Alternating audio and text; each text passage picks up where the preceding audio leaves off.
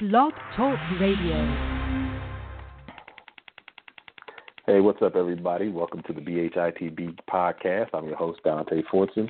Today, we're going to be talking about the Psalm 83 conspiracy, the conspiracy to make Israel disappear as a nation. Ministries is going to be joining me for this study. And before I go ahead and jump into the show, make sure you go to the blackhistoryinthebible.com website and grab your free book, Pre-Slavery Christianity. Make sure you click the confirmation link in the email so you can get all the updates.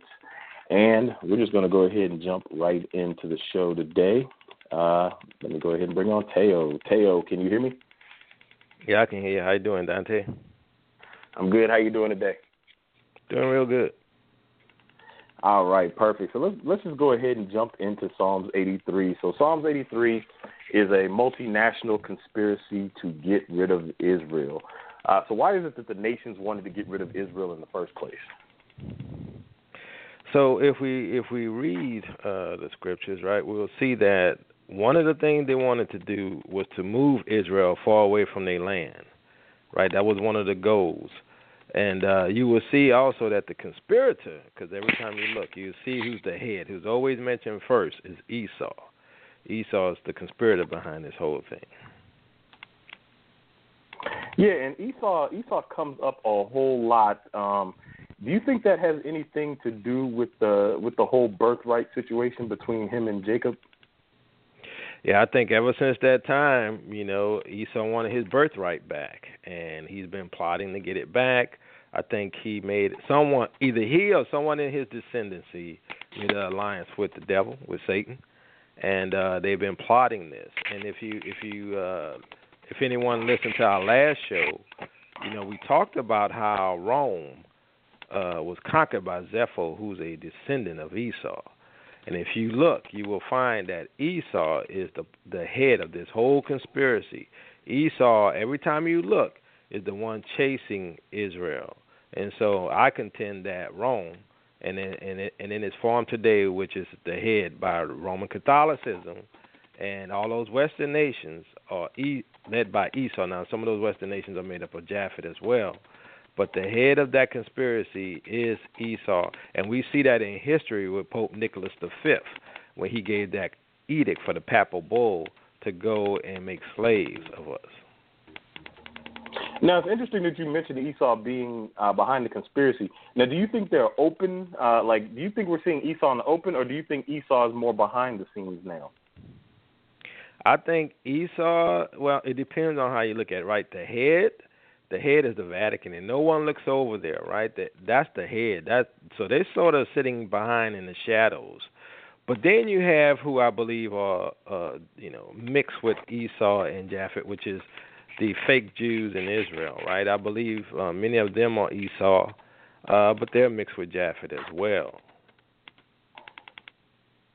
Yeah, and that's something that I'm really, really looking into now, the who's mixed with who, because when I was in, still, I guess I would put it under traditional church doctrine, they used to teach that Esau and Ishmael, their lineages mixed together and became the Arabs. Is it possible that some of Esau mixed into the Arabs and then also into the Europeans and other nations as well? Oh, definitely. I think Esau has mixed with a lot of people because, I started studying Esau. I've been doing some real in-depth study on the Edomites. And, they were a huge nation. They were huge. And so it's like they didn't just disappear. I mean, we know even from like the pseudepigraphia and everything that they invaded and attacked Egypt. You had to be huge, and they made alliances with other nations like in Africa to attack Egypt. So they were a huge nation, and you don't just disappear off the face of the earth like that. Right, I definitely agree with you there. So they go through this trouble of getting Israel, capturing Israel, rounding up Israel with these other nations, and we'll name some of the other nations in a minute. But why would they go through the trouble of forging these alliances to make Israel forget and make the world forget instead of just killing off Israel outright? Because they knew they couldn't, right? Because, Esau in the past did know about Father Yah, right? And they know his power. and they've seen his power with Jacob and with Israel. So you can't just make war against God and say I'm just gonna go wipe out your people. That's been tried. You know what I'm saying? Like with Pharaoh, that's been tried with Herod, and it didn't work. Right. Now, I agree with you, too, on that, because every time they try to wipe out Israel, it fails. Now, let's get into some of the other nations. We have, let's just start with the Ishmaelites and Moab. Those are two of the people named. And one of the interesting things about the Ishmaelites is that they are descendants from Abraham through Ishmael. And then Moab are the descendants of Lot. So all these people are somewhat related to Israel. So why would they involve themselves in this, I guess, brother beef between Israel and Esau? I mean, there's always been contention, throughout the Old Testament between Israel and them, right? It's always been there. And I think personally, when you're a chosen people, people don't like it. And whether, how people view that, being chosen, I mean, okay, they got to realize Israel has gone through some stuff for most of their existence. I mean, they've been slaves most of their existence, but yet they're the chosen of Yah. So, it's just been that antagonism from the very beginning. It's sort of like the favorite child in the house, right? The other children don't like the favorite child. And it's sort of like that, in my opinion. Now, people are going to say, well, God has no respect of persons, right? I say, well, Old Testament-wise, he did. He chose a nation for himself. And so then they say, well, we under the new covenant. I make the case that, yes, we're under the new covenant, but God chose a bride, right? Father Yah chose a bride for his son, and that was a people called Israel, and that nation, Jerusalem. And so, I think, as far as the Psalm 83, maybe we should read a few of those verses, and then we can get more into that whole conspiracy. Okay, definitely. If you have a few verses in mind, go for it. Okay, I'm going to read a few verses. I'm not going to read the whole thing. I'm going to start from verse 1. Keep thou not silence, O God, hold not thy peace, and be not still, O God. For lo, thy enemies make a tumult, and they that hate thee have lifted up the head. They have taken crafty counsel against thy people, and consulted against thy hidden ones. They have said, come and let us cut them off from being a nation, that the name of Israel may be no more in remembrance. For they have consulted together with one consent. They are confederate against thee. The tabernacles of Edom, see Edom listed first, and the Ishmaelites of Moab, and the Hagarenes, Gebal and Ammon and Amalek, the Philistines with the inhabitants of Tyre. Ashur also is joined with them. They have holpen the children of Lot, Selah. Do unto them as unto the Midianites, as unto Sarah, as to Jaban at the brook of Kishon, which perished at Endor. They became as dung for the earth. Make their nobles like Oreb and like Zeb, yea, all the princes as Zebah and as Zalmunna, who said, let us take for ourselves the houses of God for possession. So I'm going to stop right there. So we see in these verses, right, that they confederate, but they were confederate against God. So it's like it's not just so much us, but they're going against God. And how do you fight against God? You have to attack what he loves, his chosen. Right? And if you look at it, you see that it's all of Israel's enemies that we've seen in the Old Testament, right? It's the Philistines, it's the Moabites, it's the Edomites, it's the Amalekites. Everybody Israel hated, and they hated Israel, and they fought. Okay, now they all come together to conspire against us, right? And so as we go down, we see that in verse 12 it says, who said, let us take ourselves the houses of God in possession.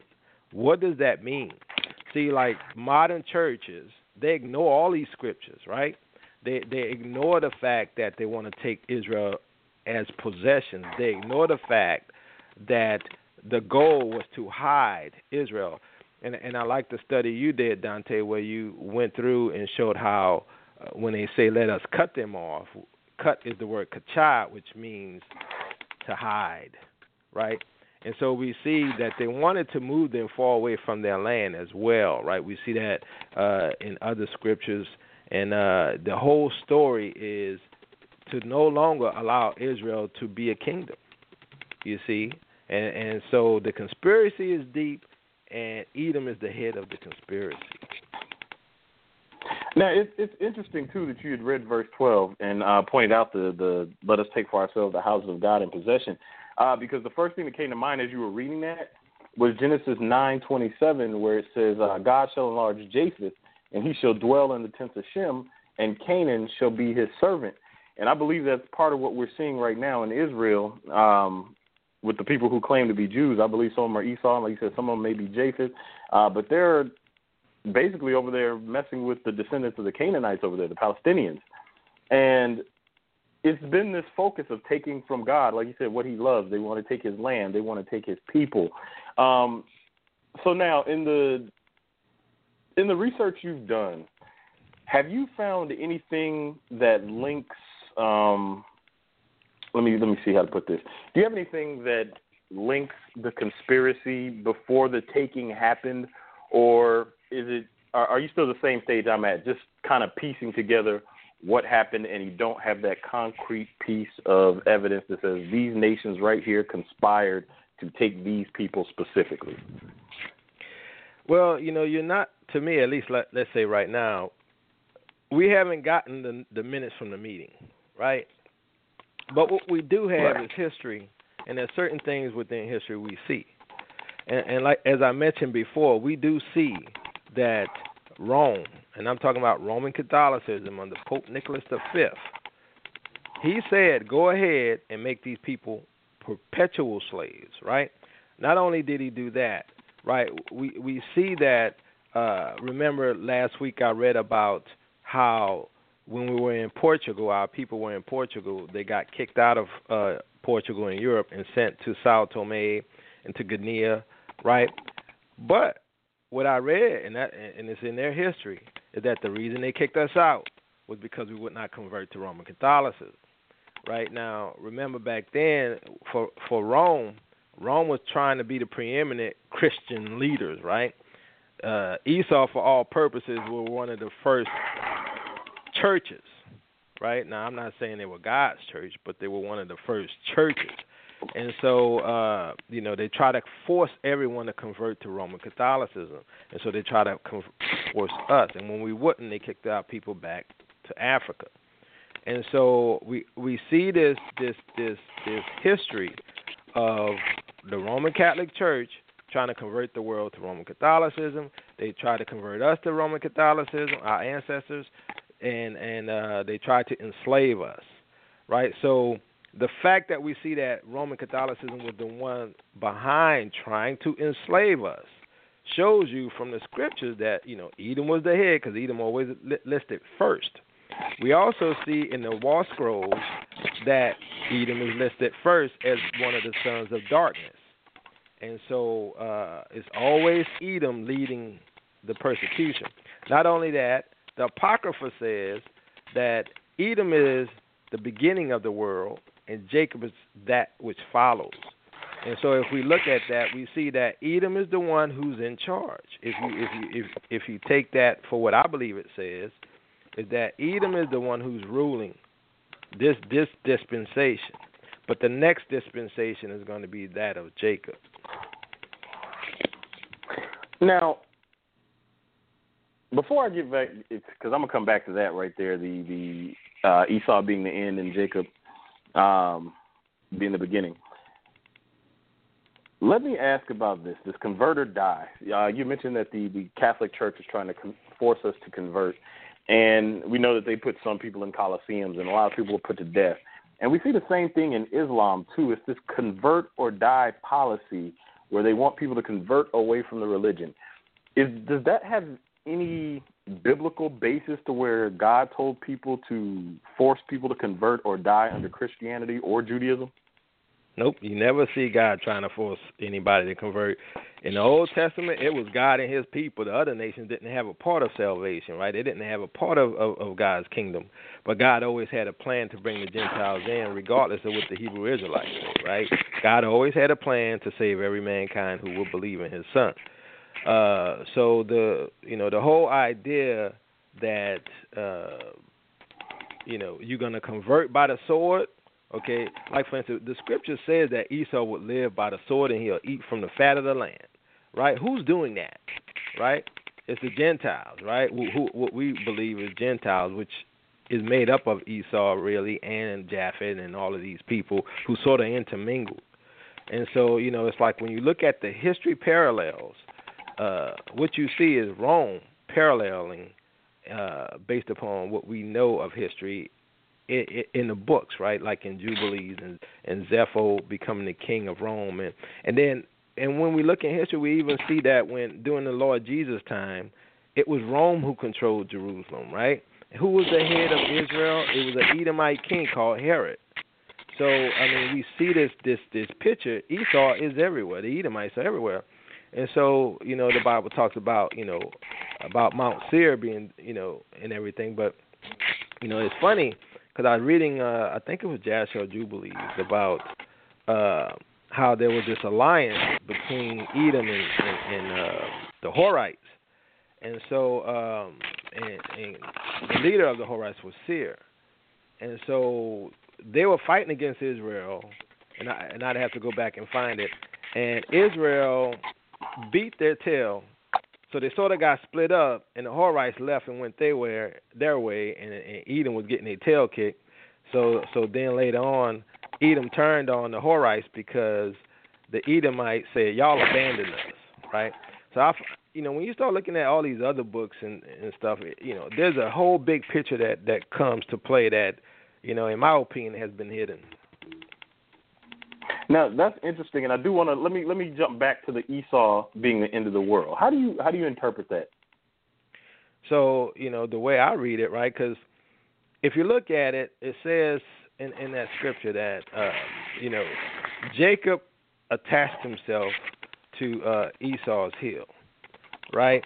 Now we see in what we call the canon, right, the 66 books, right? We see that the attaching to the heel, we always were like, okay, well, what does that mean, right? Well, in Second Ezra it tells you that it's because Edom is the end of the world, Jacob is the beginning of that which follows. So, the only let's say interpretation of that I see that makes sense is the fact that Esau is ruling, right? Esau is the end of this world system, this time frame that we're in right now, right? But the one that's coming, right, is for Jacob. And so that's why Jacob is attaching to the hill, because that's the hill is the end of the man, right? So the hill is the end of Esau, right? And at the end of his rule, Esau's rule, that hill, right, at the end of it, Jacob is going to rule. Jacob has him by the hand. By his, with his hand, and so he's going to rule next. He's taking control from him. So that's how I interpret it. It does seem to make sense because in that context, it would make their very birth mentioned in the canon prophetic. And one more time for everybody that's just now hearing this, can you tell them exactly what book and chapter and verse you read that in? For which one? The Jacob being the beginning and Esau being the end. Yeah, that's in Second Ezra. Everyone knows it. I just don't have it down right now. I'll get it for you before. No problem. I'll put it in the show notes for anybody looking for it. It'll be Second Ezra. I'll find the exact chapter and verse. I don't have it right now either. But let's go ahead and move on. Do you think that Esau, in a general, I'll say the descendants of the Edomites who put the conspiracy in play, do you think their descendants know full well what happened, or do you think that they're being used as pawns in an ongoing game and don't have really any idea who they are and what they're doing? I think at the highest level, like, at the top of the level of Roman Catholicism and maybe at the top levels of Israel, the fake Jews, top levels of the Western nations, they understand the conspiracy in its fullness. I think that middle level on down have no idea. That's why that scripture says, of the Gentiles shall come saying, we inherited lies and things where there is no profit. So there's a lot of them that don't know. And like even with the Christian Zionists, right, they think they're supporting the true Israelites, right? Now, you got to admit that, as much as we've been out there today, I'm not just talking about us, I'm talking about, the true Israelites, and all of the teachings and the preaching on the corners, that they don't know that there's a huge awakening within the black community. They see it. That's why you had a few try to teach against it, but they go quiet because they can't defeat the evidence, right? But everyone is starting to realize, but they can't accept it, Yeah, I agree with you, and I believe there's no way you can't know. Even if you don't agree with the camp doctrine, the fact that they're out there still points to the fact that we are waking up. Now, them not wanting to believe it is interesting to me because we have all this scripture, and why do you believe that they have such a hard time looking at the history of the Negro all over the world and then looking at the scriptures and then going point by point to see if it fits or not? Why is that such a difficulty for many people? Man, there's many reasons, right? One is you can't let the slave be the head. They've been the slaves for almost all of history. Now all of a sudden you tell me they're God's chosen people. What does that mean? That means one day they're going to rule over you. Can't accept that, right? So I can't look at that. It's cognitive dissonance. The other thing is there's payback coming, okay? They know the scripture says that a man sows, that shall he reap. So, it's like, well, I can't look at this because then if I admit that I'm a descendant of those who were persecuted for the Yah's people, then there's payback coming. I mean, because that's a law. That's a spiritual law. And so, I think that's part of it. And that's for those who are Christians, who call themselves Christians. And then you have the unbelievers. The unbelievers don't believe the Bible anyway, so they ain't going to accept none of that, so. Right, and see, to me as a believer, somebody who professes to believe in Christ, I personally would want to know the truth. And if I was part of the problem of persecuting and oppressing God's people, I would want to know that more so than hold on to my, I guess, personal bias. Because to me, if you know what's coming, they teach Revelation. They believe the end of the world is coming, regardless of who they believe are the Hebrews. If you know the end of the world is coming, it would seem to make sense that you would want to get right with God and not oppress his people, regardless of how you feel about those people. But to me, it's starting to put Revelation in perspective where they just outright refuse to repent. Even when we see in Revelation chapter 6 where they recognize that this is the day of the Lord, and they still refuse to repent. Now, do you believe that these people are really believers, or do you believe that many of these people are just only believing because they think that Christ is not a black man? Man, you got some who are believers, in my opinion, but they're deceived. And then, the whole thing is this. If you love God, you truly love for the Yah, then it's like you say, you want truth. And there's a few people out there like that, a few, Gentiles, Europeans who, regardless of the color, they, like you have a few of them, like Leah, she has a channel, she's even showing who we are. You have Dana Stevens, he's talking about who we are. So you have those who truly wants to serve the Most High, who will accept the truth no matter where it goes. Now you have those who are caught up in religion and Christian Zionism, which, hey, this goes against everything I believe, so I'm not going to accept it, and I'm definitely not going to accept that black folks are the true Hebrews, right? And so those people, those are those nominal Christians, right? And so, when judgment comes, the judgment's going to hit them just as hard as you would a quote-unquote unbeliever.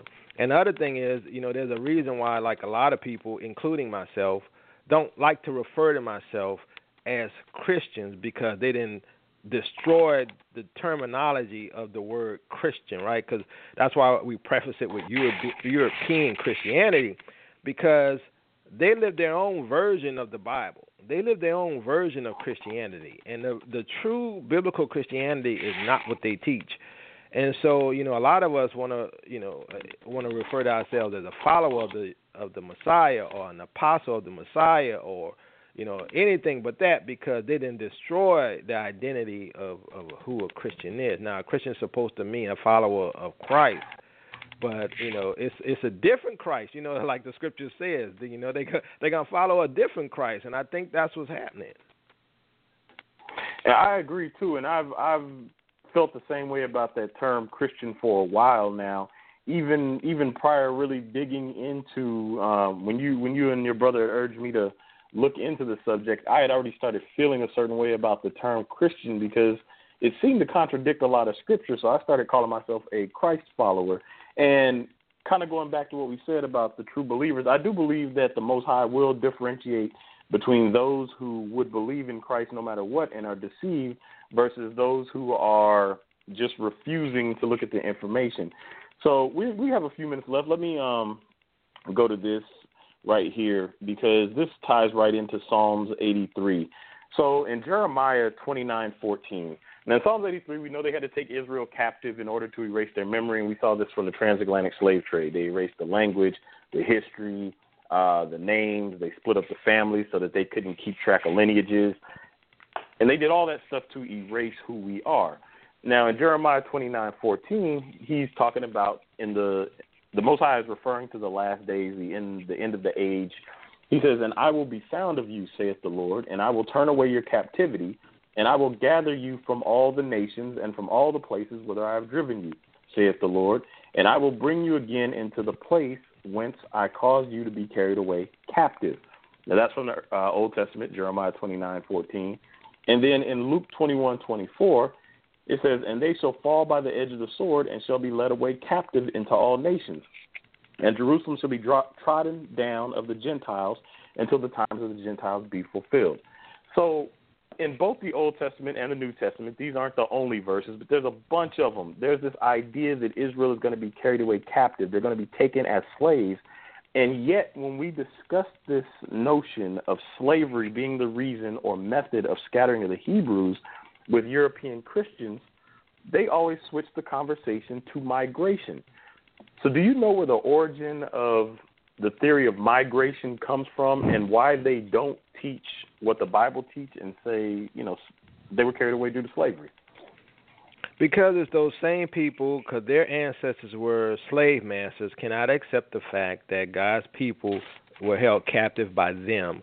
And so these obvious, clear scriptures, they ignore. And even in the Old Testament, even from Genesis to Revelation, from the 400-year captivity given to Abraham, all the way throughout with the weeping prophet, is all.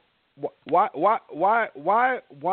have this story all the way throughout the scriptures of a captivity, right? Even Daniel was weeping and crying in Daniel 9 about this new coming persecution against God's people, right? It's all throughout the scriptures. And a lot of these people, a lot of these churches purposefully hide these scriptures, which is why they never talk about it, right? It's a purposeful deception, and a lot of these people are still under Rome. And some of the black churches are under Rome as well. Oh, I definitely agree about many of the black churches because the more I'm starting to look at it, I'm starting to look at a lot of the black churches where the pastor comes out of seminary and they've been indoctrinated with the Eurocentric teachings, and they don't even want to touch this subject. And I wish we had more time to go into it, but we've got about a minute and a half left. Before we go, let everybody know how to find you on YouTube. Okay, on YouTube, just search for Teo Ministries. That's TEOTW, the end of the world, Ministries. And you can follow underneath the videos. You'll see links to our Ning site. All right. Well, once again, thank you for joining me on the show. Great discussion as always. For everybody else, make sure you go to blackhistoryinthebible.com. I'll have the show notes up. I'll put the verse from 2nd Esdras in there for those looking for it. Make sure you go to Patreon. Got a lot of great food for thought posts up there. You get access to everything. It's only $1 on Patreon. And make sure you subscribe on YouTube. Follow the BHITB Twitter page. It's somewhat new, only been up a couple of weeks. I haven't promoted it as much as I should have. But make sure you follow that. Tune in next time. Got a great show lined up for you on Wednesday as well. So until next time, I'm out.